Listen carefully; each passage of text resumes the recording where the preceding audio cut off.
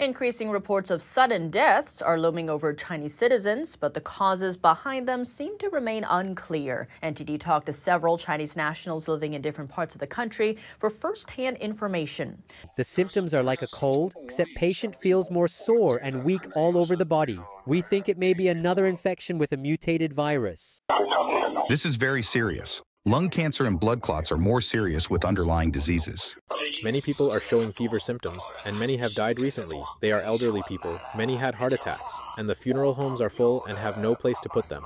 And young people who should not die normally have died. It feels like a sequel of COVID-19, although no one is mentioning it anymore. It's hard to say what this illness is, but it seems like around the Lunar New Year, several people I know in their 50s and 60s have passed away. Some residents have expressed that Chinese state-run media have lost credibility because they're not reporting the deaths.